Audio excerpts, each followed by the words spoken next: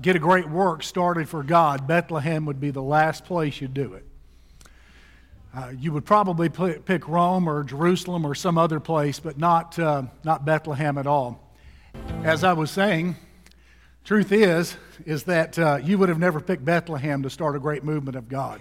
No one would have. It was a small, dusty, out-of-the-way place, terribly unsophisticated, and compared to Jerusalem and other major cities of the earth, very undeveloped. In fact, you would not have picked Jerusalem even. In fact, you would have never picked Israel, to be quite honest with you. But this is the way God does things. God selects the small things of the world to confound the wise. And with that, I want to invite your attention to 1 Corinthians chapter 4. 1 Corinthians chapter 4. Speaking of some small things, I saw recently an article that discussed a light bulb in a museum in Fort Worth, Texas, that has been burning since 1908. The filament is still intact, and it has an independent source of power that runs at all times. Now, that's not the longest burning light bulb in the United States. The other one is in California, and it has been burning since 1901. The filament is still intact, and it constantly burns. Now, the one in Fort Worth is 40 watts. The one in California is 4 watts, as I think you'd probably expect. But the truth is that that's what you have with a couple of light bulbs. You know something? I want to be that way as a Christian. I want to intentionally, purposely shine light for Jesus Christ in my very last day.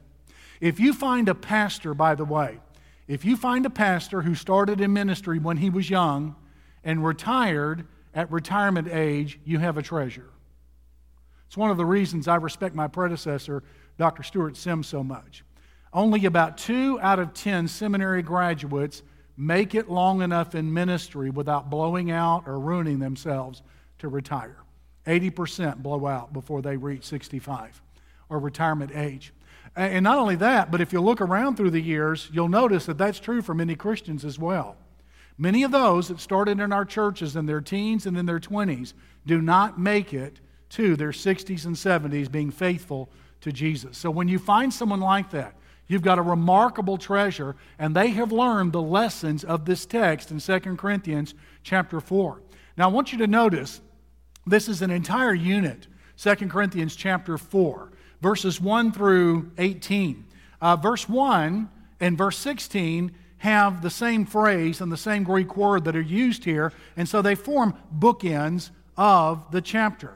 Paul says in 2 Corinthians chapter 4 and verse number 1, he says, "Therefore, since we have this ministry, the superior ministry of the new constitution in Jesus Christ, the new covenant in Christ, we have received mercy, we do not lose heart." Verse number 16, "Therefore, we do not lose heart." Paul's whole subject here is we're not going to lose heart. The word here, you lose heart, can be translated to defect. It can be translated to engage in bad, scandalous behavior. It can mean to begin to engage in bad behavior. I'm going to, in this context of 2 Corinthians 4, where he's talking about his ministry of verbal proclamation of the gospel, I'm going to use the phrase, defect and go silent. Paul said, I do not defect and go silent on Jesus. I'm not going to do it because of the reasons that are found in this text. And here Paul explains why he did not do that. In other words, the Apostle Paul, and hopefully all of God's people, have got a stout amount of fortitude. In other words, they've got courage in adversity, which is precisely what fortitude is. And I want to explain this morning why it is you can have fortitude in adversity, and why it is that you should not defect and go silent on Jesus in preparation for December 3rd and December the 10th. We want to stay with the stuff. We want to burn brightly, intentionally, strategically, purposely for Jesus until our very last day. We don't want light bulbs outlasting us. We want to go all the way with Christ and continue to verbally declare His goodness, His grace, and His glory throughout the world. In fact, in this text, you're going to find there are countless good reasons to have fortitude and not one good reason to defect and go silent. Well, what would those be? Well, the first one is this, the need. Look at verses 1 and 2. Therefore, since we have this ministry, as we have received mercy, we do not lose heart, but we have renounced the hidden things of shame. So privately, we're walking with integrity, and no one would be surprised by the things in our lives privately. Not walking in craftiness or handling the Word of God deceitfully. I mean, just about all of those that handle the Word of God deceitfully are handling the Word of God. And there's some naive simpletons amongst us that think that just because somebody quotes the Bible, they're doing it rightly.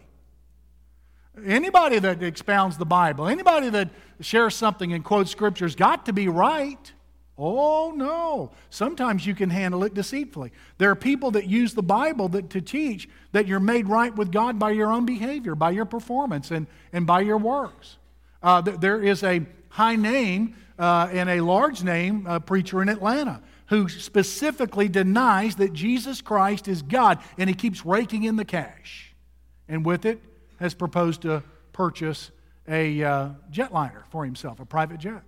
Ladies and gentlemen, this happens all of the time. So there's a way to handle the Bible with craftiness and with deceit. But Paul says the alternative is by manifestation or making clear the truth, commending ourselves, proving ourselves to every man's conscience in the sight of God.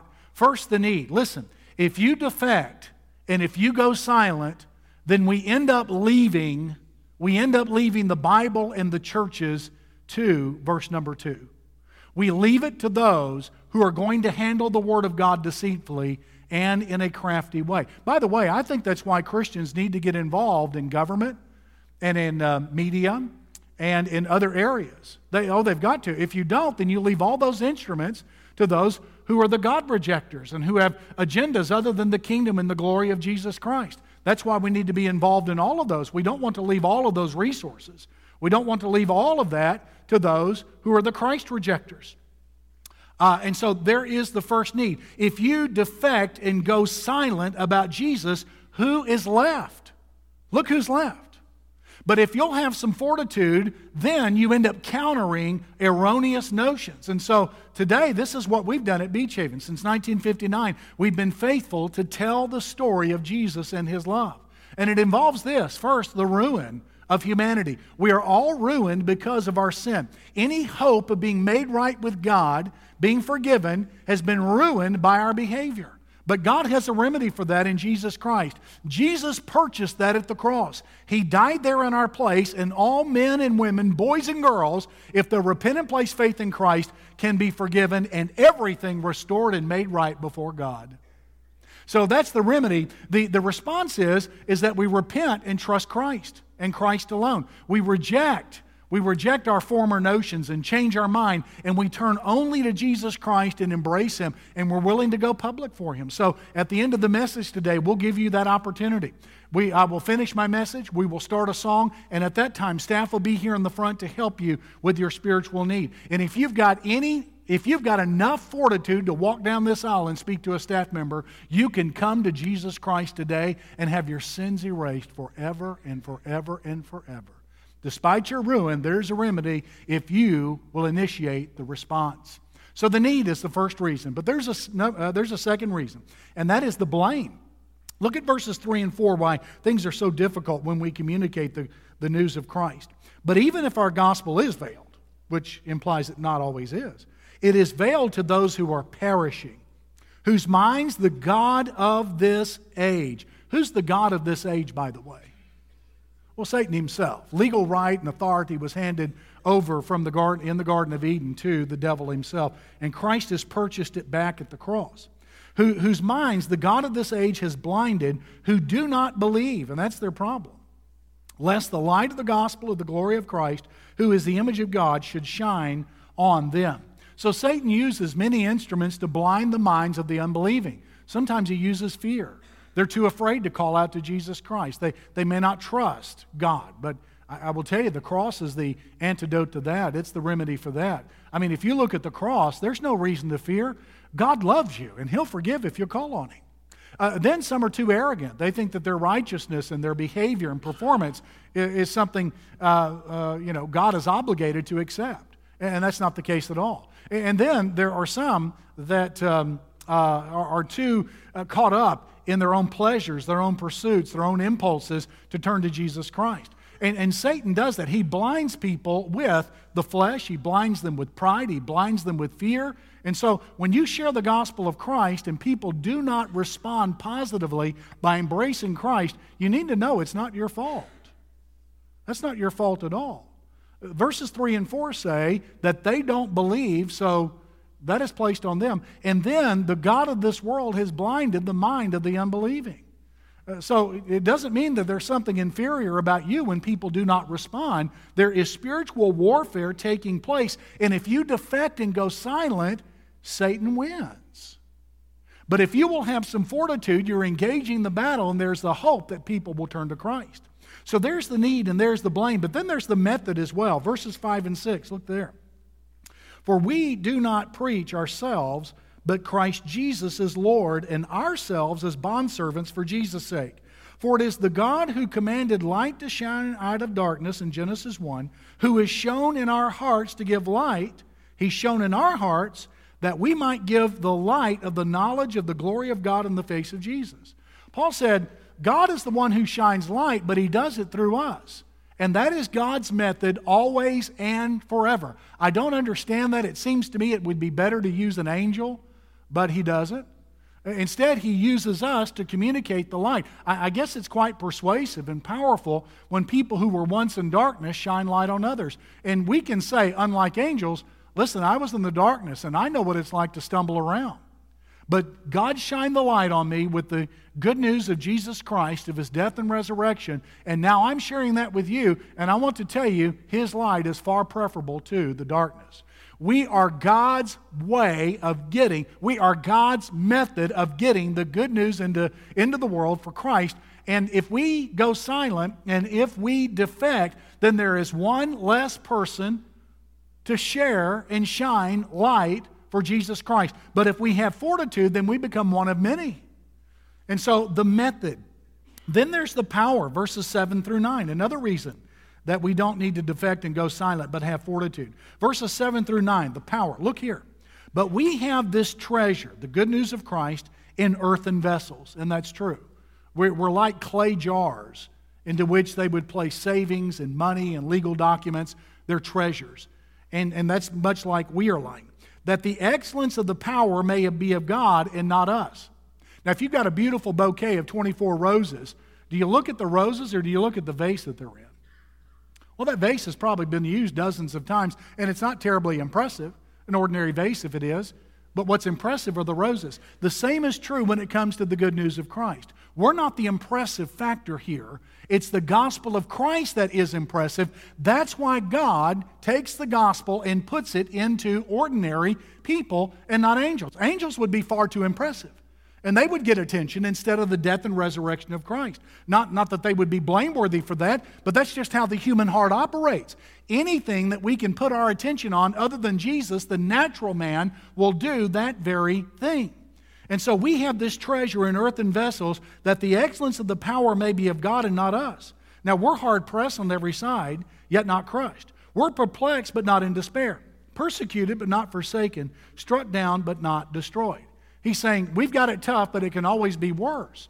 But we do indeed have it tough because it is through us that God communicates the gospel of Christ. Now what Paul is saying here is this: the more complete my weakness, the more complete the power of God. And so, listen to me carefully. The struggle that you are in today is providing the weakness that you're going to need tomorrow.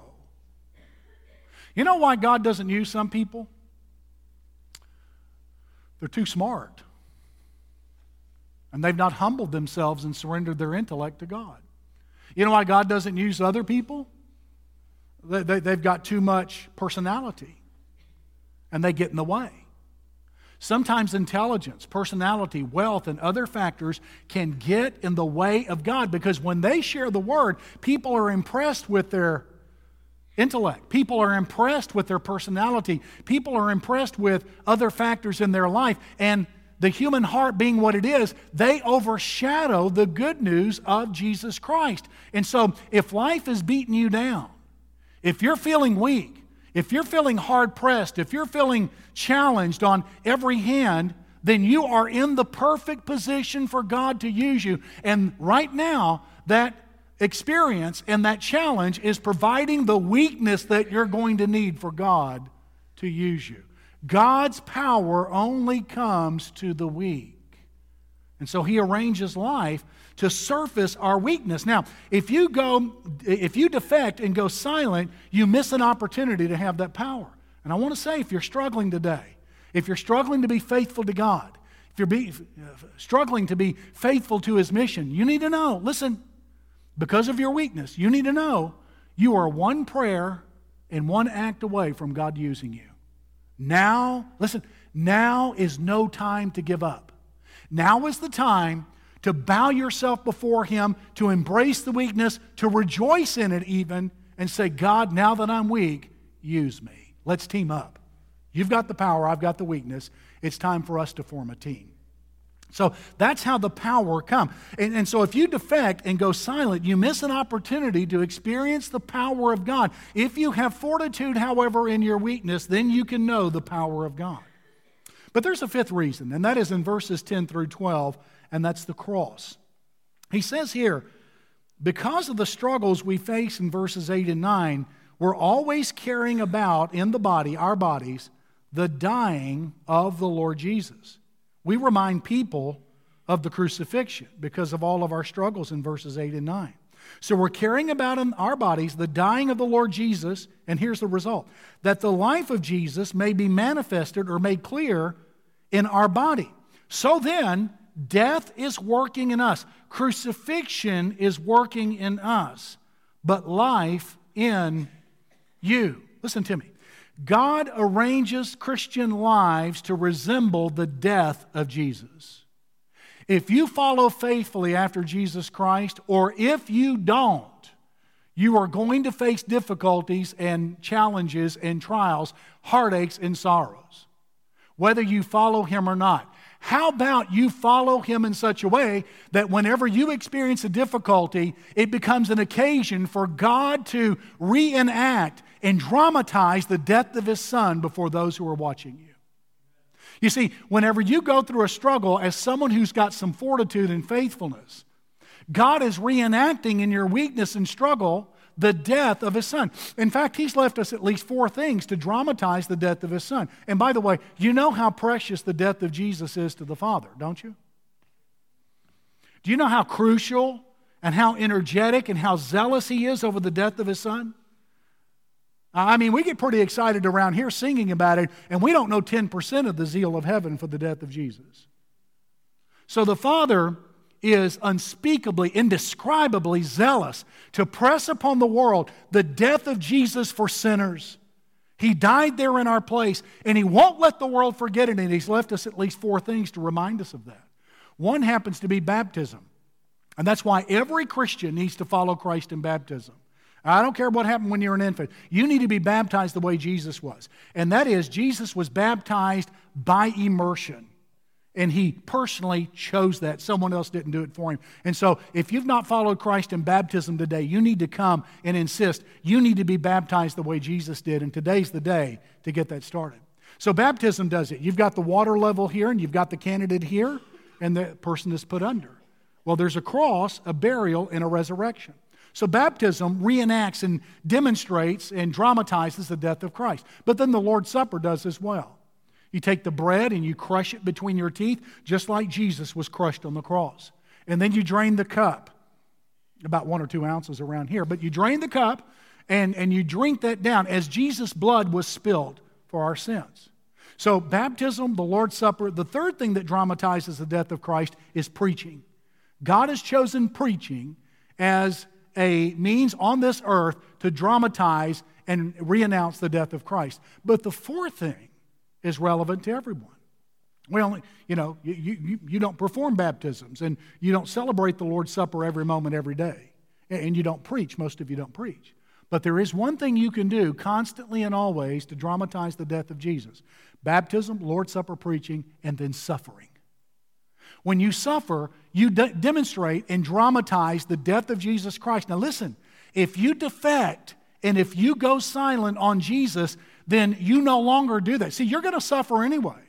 You're going to struggle anyway. How about having struggles and suffering that dramatize for the world the death of Jesus Christ? So if you defect and go silent, then you're no longer in a position to use your suffering to magnify the death of Jesus. But if you will have fortitude, you will display the death of Jesus in your suffering. There's a sixth reason, and that is this: the hope. Paul had some hope in verse number 13. And since we have the same spirit of faith, according to what is written, I believed and therefore I spoke, we also believe, therefore we speak. Here's it. If you'll keep telling people about Jesus, someday someone's going to come to Christ. It reminds me of Francis Dixon, the Baptist pastor and itinerant preacher of a couple generations ago.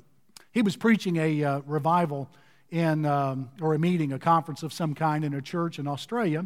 And one man got up and gave his testimony, and he said, I was in the Navy, and we made port in Sydney, Australia, and I was standing on the corner, and a little white-haired old man came and tapped me on the shoulders. And he said, sir, excuse me, I don't mean to be rude, but I want to ask you a question.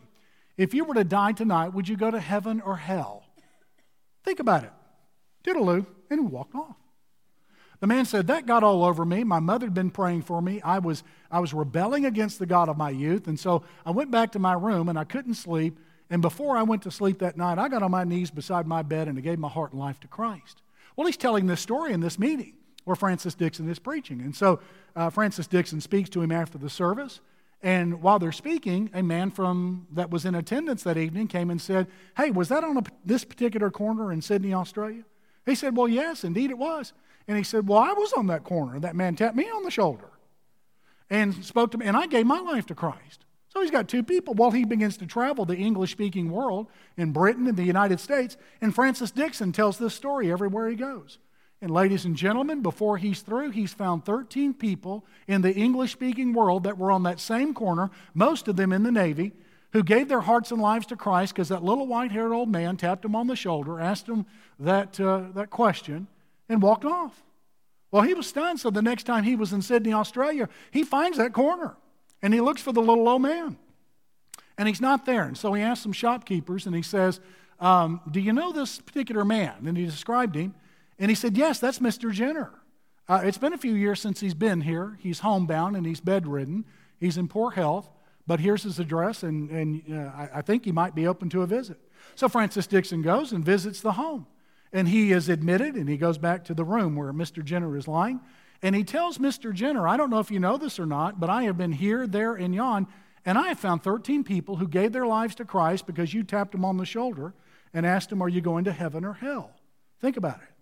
And Mr. Jenner began to weep. He said, I have been doing that for 40 years, or I did that for 40 years before I could no longer do it.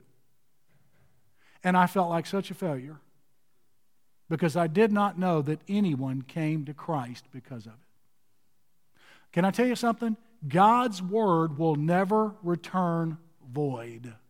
That's one of the things I like about social media. Even to this day, I'm hearing from teenagers in the 80s about the work of God in their life because of the simple ministry I've done. And you have to understand, most places I've been, I didn't have a large budget. All I had was a Bible, and I loved them, walked with them.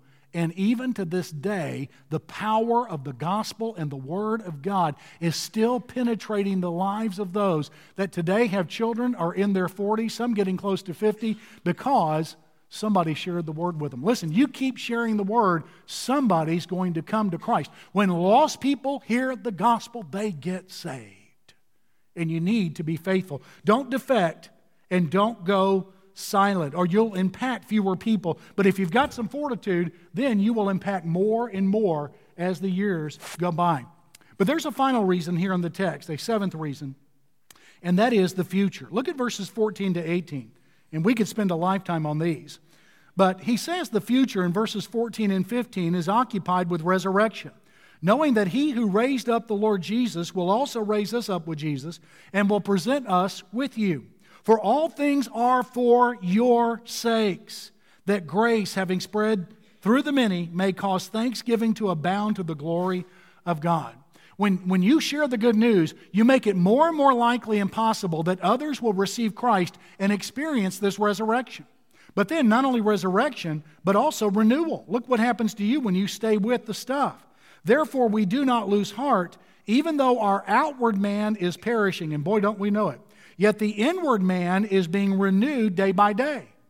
You see, if you've got some fortitude, you've got the opportunity not only to introduce more and more to the resurrection, but you also have the opportunity to be renewed day by day. In other words, physically you may be in decline, but spiritually in your soul, your later years can be greater than your early years. And thus it should always be with everyone that has walked with God through the decades. In other words, they're renewed day by day. So resurrection, renewal, and then look at the reward in verse 17 and 18. For our light affliction. Now it hurts, it's an affliction, but compared to what's coming, it's light. Our light affliction, which is but for a moment, is working for us a far more exceeding and eternal weight of glory. While we do not look at the things which are seen, but the things which are not seen, which would solve 10,000 problems and 10 million discouragements. For the things which are seen are temporary, but the things which are not seen are eternal. And so the final thing here is reward.